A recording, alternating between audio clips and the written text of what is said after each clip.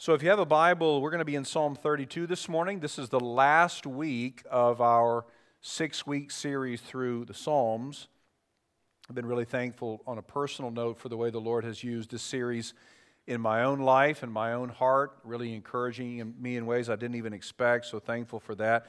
Next week, we're going to jump back into the book of Acts. If you were with us before the summer, you know that we spent really 17 weeks in the book of Acts, taking one chapter at a time, and we're going to resume that next week in a series I'm calling Unfinished Business. We're going to work our way through the last really 11 chapters of Acts 18 through 28. But today we're in one of my favorite psalms in the Bible. It's really the afterglow of a story of guilt and shame that give way by the power of God to laughter and joy. So let me set it up for you. It was a crisp evening in ancient Israel, 1,000 years before Christ was born. It was the kind of evening where you say to yourself, this may have been the most beautiful day of the year. Nothing like the days we've been experiencing here in North Alabama over the last couple of weeks. No one certainly said that at the end of one of these hot and humid days, but this was a glorious day. And on this evening, King David, who was at the height of his popularity and power, was restless. This was the time of year when kings went off to war with their troops, but not so with King David. He stayed at home in the safety of the high walls of Jerusalem. Now, it wasn't as though David wasn't needed. He absolutely was needed. There was an imminent threat of an Ammonite takeover, which was very real. But David stayed at home on the couch, getting up only occasionally to pace around, perhaps in an effort to stave off the guilt and shame that he felt for not being there with his men. After a considerable amount of time trying to think of something else, anything else, David thought, well, maybe if I go outside, if I get some fresh air, that'll help. So he went up to the rooftop of his palace, surveyed his kingdom, and across the way, he noticed a young woman who was taking a bath in her house. And right away, he was captivated by her and determined to use his power to have her for himself. Now, he knew right away that Bathsheba was married, and not just married, but married to one of his own soldiers. And he too was married, but that didn't stop him. There was zero hesitation. David acted promptly and decisively. In fact, 2 Samuel 11 tells us this very matter-of-factly. He sent for her, he took her, and he lay with her.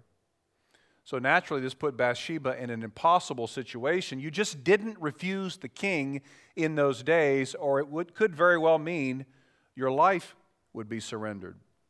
So I want you to know, make no mistake, this was no cute love story.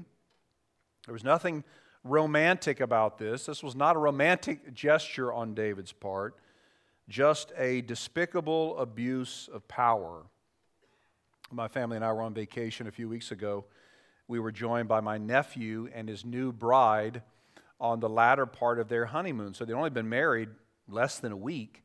And because this was a big family get-together, multiple families coming together, they decided to spend the last half of their honeymoon with us. And so the first day that we saw them, and I hadn't seen my nephew Ben in a long time, and his brand new bride, Monica, I asked them, hey, how did you guys meet? I don't think I've ever heard the story of how you guys met. And Ben said that he'd had his eye on Monica for a long time and kind of been stalking her on Facebook. And then he noticed that she'd put a picture on Facebook of a new phone that she'd bought. I think it was iPhone 8 or whatever it was at that time.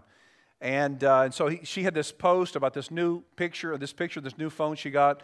And he simply commented, does the new phone have a number? So that's how he got her number. That's how they started their relationship. And when I heard that, I said, come on, Ben. That's terrible. That is so corny. He just picked up his wife's hand and pointed to the ring. And that was it. He won that battle. He was right. Whatever it was, it worked. Well, there were no corny pickup lines used by David on Bathsheba. When David sent for Bathsheba, she had no choice but to comply. Well, this impetuous and adulterous fling that David had engaged in, he really hoped to keep quiet. He hoped that it would not bring disrepute upon his reign in the kingdom. But what he'd hoped to keep private was about to become public in a hurry. Bathsheba announced that she was pregnant. Her husband, Uriah, had been away at war, had not been home, so it was impossible that this child that she was going to bear was actually her husband's baby. So David hatches this scheme to bring Uriah home from war, to have him sleep with his wife so that Bathsheba can say, no, this is the child of my husband Uriah. But Uriah, who was a Hittite, and Hittites were known at that time to be opportunistic and wicked, Uriah the Hittite had so much honor that he refused to actually be intimate with his wife while his fellow soldiers were at war. So he wouldn't do it. So David is in this terrible situation. His world is spinning out of control. He's not sure what to do to stop it. But then he comes up with this plan. He knows that at the front lines of battle, that's where the casualties stack up the fastest. That's where the fighting is the heaviest. And so he has Joab, his top commander, send Uriah to the front lines. And no surprise, Uriah is quickly killed. Maybe this will all work out, David thinks to himself. Maybe I have successfully hidden my sin. He allows Bathsheba some time to mourn the death of her husband, and then he brings her to his house, marries her, and she has a son. David breathes a sigh of relief, having, at least he believes, averted the biggest crisis of his kingship. Now that's an unusually long intro into this psalm, but I share with you this story because I want you to see just how much evil David had engaged in. If we were to list his sins, we'd have pride, adultery, lying, murder, and most biblical scholars, including most famously John Piper, was a pastor in Minneapolis, most scholars have included in David's actions rape. The argument goes, forcing a person to choose between sex and death is rape. So these are some incredibly heinous sins. Incredibly wicked and evil deeds. If an everyday Joe committed these, he would likely be locked up for life. So how does a person get right with God in light of that particular list of sins? How does a person ever experience joy again? How does a person experience relief? How does a person experience peace with God when a person has committed those types of sins? Or really any sin for that matter when we think about the character of God. These may not be the sins that you've recently committed or even on your list at all, but you and I have sinned against God no less egregiously. And I say that because what makes our sins so offensive is not necessarily first what we do, but the one against whom we do it. God is holy. He is perfect. There is in Him no darkness, only light. We have sinned against God. So how do we find peace? How do we find joy? How do we find relief in light of our ongoing sins against a holy God? That's what we're going to be looking at this morning from one of the so-called penitential psalms. There are 7 of those in the Scriptures. This is the second one. And by all accounts, the reason I told you the story, I reminded you of the account of David, is by all accounts, this psalm was written about a year or so after this scenario with Bathsheba that I just described. So let me read Psalm 32.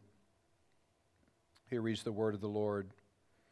Blessed is the one whose transgression is forgiven, whose sin is covered. Blessed is the man against whom the Lord counts no iniquity, and in whose spirit there is no deceit. For when I kept silent, my bones wasted away through my groaning all day long. For day and night your hand was heavy upon me. My strength was dried up as by the heat of summer. I acknowledged my sin to you, and I did not cover my iniquity. I said, I will confess my transgressions to the Lord, and you forgave the iniquity of my sin.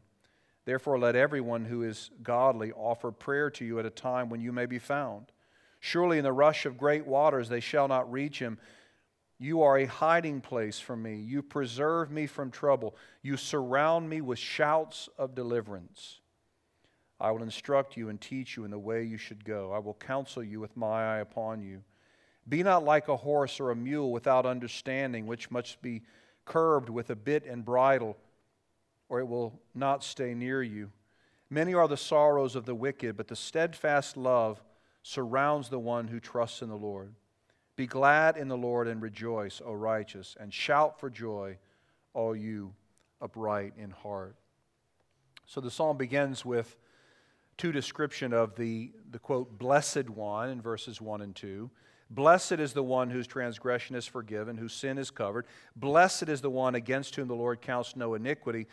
So that word blessed, and I don't know what translation you're reading. I'm reading the ESV here, the English Standard Version, which has the word blessed. But most Hebrew scholars agree that this is a word that really should be translated, better translated, happy. There's another Hebrew word that's typically used for blessed, but here it's the Hebrew word asher, which really means happy. It's not really that big of a deal, and I'm not arguing with the translators here, but I do think the point is that there's a real joy, there's a real delight, there's a true and lasting happiness, a sense of satisfaction and relief in knowing that we are right with God. And it's the kind of happiness, real happiness, that cannot be replicated or manufactured by anything else. That's what David is getting at. So here's what I'm going to do. I'm going to give you the main idea, main theme, if you will, of this psalm, and then three sort of affirmations or explanations. So here's the main idea. There's no lasting happiness apart from or compared with the experience of God's forgiveness. Now, sure, there are other things in life that bring us happiness, and there are other things in life that bring you joy and that you get excited about and we're passionate about, and those things are great, but there's no real lasting happiness apart from or compared with the experience of God's forgiveness. Happy is the one, David says, whose transgression is forgiven, whose sin is covered. Why is David so happy? Because each and every one of his sins have been forgiven, covered, not counted against him. In fact, he uses three different Hebrew words in those first two verses to describe the sins he's been forgiven of. He calls them transgressions in verse 1a, sin in 1b, and iniquity in verse 2. The first word is a reference, that word translated transgressions is a reference to sins of outright rebellion. One biblical scholar, Bruce Waltke, says, picture a person with his fist raised against God. This is the kind of sin that David's talking about. For David, we see this kind of rebellion in the Bathsheba story in a lot of ways, but maybe most pointedly in his conspiracy to murder Uriah. David knew the value that God placed on human life, and he knew how egregious the sin was of shedding innocent blood, and yet that's what he does in complete defiance against God. For us, how do those sins of outright rebellion manifest? In a lot of ways, I think. One that came to my mind right away, I think, is our unwillingness to forgive others who have sought our forgiveness and repented. We know that reconciliation is at the very heart of God. Forgiveness is at the very heart of God. God commands that we forgive others of any offense against us when they repent, and yet sometimes we absolutely refuse. In an act of defiance, we will not forgive those who've wronged us. Second word that David uses for his own sins is a reference to sins of stubbornness and even at times ignorance. For David, this involved using his power to advance his own agenda rather than to advance God's plan. For us, I think these sins of stubbornness may be things like unthankfulness or resentment. Understanding, intellectually that every good gift is a gift from God. It's from His hand to us. We're unthankful, we're ungrateful at times. The third word that David uses here to describe his own sins is a reference to sins of deception and crookedness. For this, I believe this is a reference to the scheming and deceiving that David did. And of course, any sort of infidelity, all these things, they always go hand in hand with conniving and scheming and deception. And all of this is evident in David's actions. For us, We see it in a variety of ways, perhaps our lying or shading the truth, saying things that aren't really true as a way to make us look better. Again, David uses 3 different Hebrew words to show the depth of his sin, but just as there are 3 words to describe the depth of sin, he also uses 3 words to describe the completeness of God's forgiveness. Those sins, verse 1, are forgiven, which literally means they are carried away, signifying the complete removal of guilt. They are 1b, they are covered, which is a reference to an act of atonement. They are dealt with in such a way that the sinner is made right with God. And then the Lord counts no iniquity, which means that God will never bring them up again. He doesn't hold on to them. He doesn't even remember them, in a manner of speaking. One of the most beautiful descriptions of this is Hebrews 8, where God says about His own people, He says, I will forgive their wickedness and I will remember their sins no more. This is why there's happiness. This is why there's excitement. This is why there's relief and peace and satisfaction in God's forgiveness. In 1665 in London, there was an English Puritan by the name of Thomas Vincent, and he preached a 1-hour sermon on this one verse, Psalm 32:1. And the Puritans did this a lot. If you've ever read any Puritan stuff, you know that, they preached these really long hour and 10-minute sermons on one verse, which really ended up to be pretty much just topical sermons. They take a verse and then they would launch into it. It's beautiful stuff. But Thomas Vincent in 1665 preached this sermon with the title, Wherein Doth Appear the Blessedness of Forgiveness, and How May It Be Obtained? And in this, with very rich and beautiful language, Vincent said this about those who have been forgiven. He says, pardoned persons have the beginnings of heaven here, in this life, in the work of grace, and sometimes foretastes and the first fruits of it. What does he mean by that? Well, think about this. When you think about heaven, what do you look forward to the most? Now, certainly being with Jesus, that should be up there on everyone's list. And being with those people maybe who have gone ahead of us, those who are in Christ, who died. Maybe you lost a grandparent or maybe a parent or a spouse, and so you look forward to being with that person. And that's great. Those are all totally noble desires. There's nothing wrong with that. But I think when we imagine ourselves, we look forward to heaven, don't you long for the end of guilt? Don't you long for the end of shame? Don't you long to be free from the burden to just fulfill everybody around you's expectations? Don't you long for an end to the feelings of disappointment, like you failed the people who matter most to you? Well, this is what Thomas Vincent would say. This is what those who have been forgiven get a foretaste of, even on this earth, with God's forgiveness. They already experience, now of course not completely, but they experience on some level this end of guilt and the end of the feelings of failure, the end of shame. But for those who have not been forgiven, they will not experience lasting happiness. In fact, they experience great pain and agony. Look at verses 3 and 4 again. David saying, for when I kept silent, my bones wasted away, through my groaning all day long. For day and night your hand was heavy upon me. My strength was dried up as by the heat of summer. This is a man in a bad way. This is a man in total agony. Have you ever been with someone when, because of some sort of sickness or illness, that they're having a hard time getting air? And you're with them and you feel that they're just gasping for breath and they can't get enough oxygen. It's a horrible feeling. You feel horribly for them, and you yourself, you don't realize it, but then you're taking these deep breaths in order to get breath for them. It's a terrible thing to observe. This is what David says is going on. He said, I feel like somebody is pressing down on my chest with all the weight of heaven. I can't get my breath. My bones hurt. I'm aching in my joints.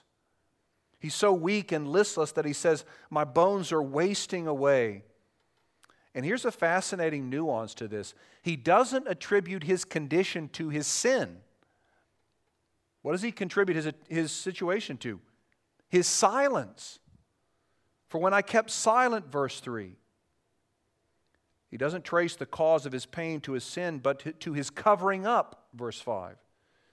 Because David attempted to hide his sin and would not confess it to the Lord, he was in spiritual, emotional, relational, psychological, and physical agony. And this is what happens. It's what can happen when we fail to confess our sin to God. When we attempt to hide our sins from God, it may be headaches, it may be back pain, it may be joint pain, it may be higher blood pressure, it may be a shorter temper, it may be fatigue, it may be the racing of your heart, it may be insomnia, but here's the bottom line. Silence about sin makes us sick. Now here's that first affirmation as we're working our way through this psalm. Unconfessed sin and the guilty conscience it produces will eventually take its toll on our minds, spirits, and bodies. So David, he's experienced this. We don't know the exact time. It could have been as long as a year. He experienced this, and he is just utterly broken. He's under so much pain and agony. Every single part of me, he says, aches. But then after experiencing this, David confessed his sin to God. And notice the number of times he uses first-person pronouns. My sin, my transgressions, my iniquities. There's no blame shifting. There's no fake apologies like we so often see in the media, we read about. We hear and we make. And we make a bunch of these non-apologies. Let me just give you four of them. There's the compassionate non-apology, which goes like this. You know, I'm really sorry that you felt that way. That's not really an apology. There is the bullying non-apology. All right, fine. I'm sorry. There. Is that enough? That's actually not an apology. There's the I've been sent non-apology. My wife says that I should apologize to you, so here I am. Or my personal favorite, there's the you're confused non-apology. I'm really so sorry that you misunderstood me. When I hear that, I want to say, now what exactly are you sorry about? That I'm so dumb that I can't understand what you're saying? Is that really what you're sorry about? I can tell you're really broken over this. Now the thing is, we all use these, and there, of course, there are many more. But not David. He takes the full ownership of his sins. There's one statement that must accompany all true repentance, and it's this: I was wrong. Please forgive me. I was wrong. And as a result of this earnest confession, he revels in the relief of God's forgiveness. He confesses his sin to God, and then he uses phrases in verse 7 like, you preserve me from trouble. You are my hiding place. And I love this one. You surround me with glad cries of deliverance. Now, if all this is true, if unconfessed sin takes such a toll on us, it does beg the question, why then will we ever try to hide our sins from God? I think there are a few reasons that come to mind. One is shame. We think if we confess our sin to God that He will turn His back on us, that we will reveal to Him something He doesn't already know, which never happens. A second reason I think we try to cover our sins is we realize that if we acknowledge our sin to God, then we know that it may require us to change the way we think and the way that we live. All true repentance involves a disgust over our sin and a sincere effort to live differently. We can't with any sincerity acknowledge our sins to God if we have no intention of living differently. A third reason we may try to hide our sins is we realize that by confessing our sin to God, we may also then have to confess our sin to someone else, a person, someone we've offended, someone we've wronged. Even though all sin is first and primarily sin against God, we also sin against, hurt, wrong, offend one another.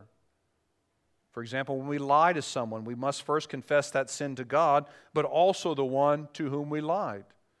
And that strikes fear in our hearts.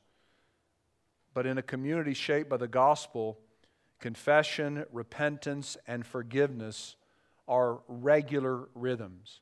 And I say this to every young couple that I do pre-marriage counseling for, and every older couple that I say they want to know all the little nuances of how do we live together, and how do we share a bathroom together, and how do we share a bed together, and how do we... And I say, look, we can talk about some of those things, but let me tell you, if you get anything from these 5 weeks, remember this. If you want to enjoy your relationship, if you want to be characterized by intimacy and oneness, the way that God designed marriage to be, remember this: establish a rhythm of confession, repentance, forgiveness, and restoration. That's more important than the way you hang the toilet paper roll. And I know that means a lot to some people. But if you establish this rhythm, confession, repentance, forgiveness, and restoration, and this is what we do both vertically and horizontally. Now, we never know what the Holy Spirit will do among us when we gather as a church family. The Spirit of God may be at work in you this morning, making you aware that you need to confess a sin you've been hiding to the Lord. And maybe, after that, you need to go and confess a sin, a way that you have wronged someone else in your church, in your family, in your neighborhood. You need to go to them and confess your sin and seek forgiveness. It may be somebody who doesn't even know that you've wronged them. I was getting ready to take communion 20 years ago, sitting in the front row, and a guy came up to me and tapped me on the shoulder. His name was Jim. This is from 2 decades ago. And he said, I can't take communion right now. I said, why? He goes, I have harbored bitterness in my heart against you for a decision you made 6 months ago. And I've been angry, and I've hated you in my heart. He said, I want to seek your forgiveness. And I hugged him, and I was so glad. I didn't know this about him. I noticed he always kind of looked away when I looked at him. I didn't know that he was harboring this. But he wanted to get that out, and I think we have to do this. Now, maybe your unwillingness to, maybe your attempt to hide your sin before God is the reason you're experiencing emotional or psychological pain or insomnia or any of those other things I mentioned. Now, we have to be very, very careful with this. We have to be careful that we don't moralize suffering, by which I mean concluding that something we're going through or something somebody else is going through, physically, emotionally, psychologically, whatever it is a result of some sin in their life. Jesus makes it clear that not all sickness is a result of personal sin. He corrects the religious leaders on this very thing. We get sick because we live on a sin-cursed planet, a planet cursed because of the sin of our first parents, Adam and Eve. So we don't want to rush there. However, we don't want to end up in a ditch that ignores the reality of God's discipline. The Lord disciplines those He loves. So maybe the Spirit of God is prompting you this morning to confess your sin. If He is, don't reject the Spirit's work in your life. David says in verse 9, don't be stubborn like a horse or a mule. Submit to the Spirit's leading. Now look at verses 5 and 6. This is the turning point. Verse 6 is of the whole psalm. I acknowledge my sin to you. I did not cover my iniquity. I said, I will confess my transgressions to the Lord, and you forgave the iniquity of my sin. Therefore, so everything is written up to this point, therefore, let everyone who is godly offer prayer to you at a time when you may be found. Surely in the rush of great waters they shall not reach him. So that word therefore is the turning point of this psalm. Because of the experience of God's forgiveness, David says, therefore, or in light of this incredible forgiveness, let everyone seek God now. Therefore, verse 7, in light of the beauty of God's forgiveness, David says, I find in you a hiding place, a refuge from trouble. I will shout for joy because you have delivered me. Now, you see what's going on here? David has actually received God's forgiveness. And this is crucial. He's resting in God's forgiveness. Now, I want you to notice something about this psalm. I'm going to ruffle some feathers here. I don't mean to, or maybe I do, but I think this is important. You notice David says nothing about needing to forgive himself for what he's done. He never once suggests that now he's been forgiven by God, he now has to begin the hard work of forgiving himself. You hear people say this all the time. You've got to learn to forgive yourself. This is one of the most popular catchphrases on talk shows and self-help books. But here's the thing. There's not a single place in the Bible where we're instructed to do this, nor is there a single place in the Bible where we see anybody modeling this. It never happens. This is not a biblical concept. It finds no basis in Scripture. Now, of course, I understand why someone might say that. If a person was driving while drunk and killed someone, if a person has committed a terrible sin, harming someone else, maybe that resulted in the death of someone else, then I can understand why that person would say, would think for a second, this is something that I have to learn to forgive myself of. But the problem is, forgiveness, biblically speaking, requires both an offender and a victim. And one person can't be both, the offender and the victim. On a theological level, the reason we don't forgive ourselves is because we can't. As sinful, finite human beings, we don't have the ability to pardon ourselves for our wrongdoing. We need a forgiveness that comes from outside of us, which is exactly what David is celebrating here. So a better way to look at this, a more biblical way of looking at this, rather than saying I have to learn to forgive myself, is to say this: I have to learn to receive, to rest in, to believe, to trust in God's forgiveness of me. Author and professor Michael Whitmer says, if you're struggling under the burden of unbearable guilt, ask yourself what you really need: your forgiveness or God's? Isn't it enough to know that God and the person you offended have forgiven you? Here's that second affirmation if you're taking notes. As important as confession and repentance are, so is receiving God's forgiveness. By receiving, I just mean all those things I just mentioned a moment ago. Believing that God has forgiven you. Trusting in God's forgiveness. Resting in that forgiveness. When God forgives us, as we saw a moment ago from verses 1 and 2, our sins are carried away. They are forever removed from the sight and memory of God. God never thinks about sins that He's forgiven. That's pretty incredible, isn't it? That's pretty amazing. The Lord will never count against us the sins that we have acknowledged to Him and repented of. He won't bring them up. He's not going to shove them in our face. He's not even going to send subtle reminders so that we'll think of the ways that we failed Him. Our sins are gone. We have been forgiven, and we have to believe that. Now, it takes the power of the Spirit of God to believe that. We have to learn to receive that and rest in that. You may have sinned against God recently in a way you thought you never would, in a way that you swore you would never do. Maybe it was yesterday. Maybe it was 3 days ago. Maybe it was last week. Maybe it was a long time ago in your life, and you can't stop holding on to that sin. That decision you made still haunts you. Well, let me assure you this morning, if you've confessed your sin to God, He's not even thinking about it. He has moved on. He has forgotten about it. And you need to receive His forgiveness. Now there's one more very important part of this psalm, verses 10 and 11. It reads this way: many of the sorrows of the wicked, but steadfast love surrounds the one who trusts in the Lord. Be glad in the Lord and rejoice, O righteous, and shout for joy, all you upright in heart. Now, we're almost done here, but this is so important and so beautiful. When we read that, we might be inclined to think, if I just keep my thoughts pure before the Lord, if I just obey His commands, if I can just live a righteous life, then I can celebrate and rest in His love. But that's not what this psalm is talking about at all. And you say, well, how do you know that? It seems very clear this is what it's saying.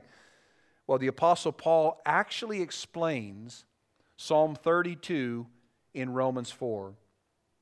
This is so incredible. Here's what Paul says in Romans 4. Now to the one who works, his wages are not counted as a gift, but as his due. And to the one who does not work, but believes in Him who justifies the ungodly, his faith is counted as righteousness. And then look at this. You'll remember these words because I just read it a moment ago. Just as David also speaks of the blessing of the one to whom God counts righteousness apart from works. Blessed are those whose lawless deeds are forgiven and whose sins are covered. Blessed is the man against whom the Lord will not count his sin. Do you recognize those last two sentences? It's right from Psalm 32. Paul is quoting Psalm 32, verses 1 and 2, to make the point that this righteousness that the psalmist talks about is not earned, but given to those who have faith. The righteous one in Psalm 32 is not the one who lives a better life than all the people around him. He is the one who is trusting in the Lord for any sort of goodness. The one that God has forgiven and now guides in the right path, verse 8.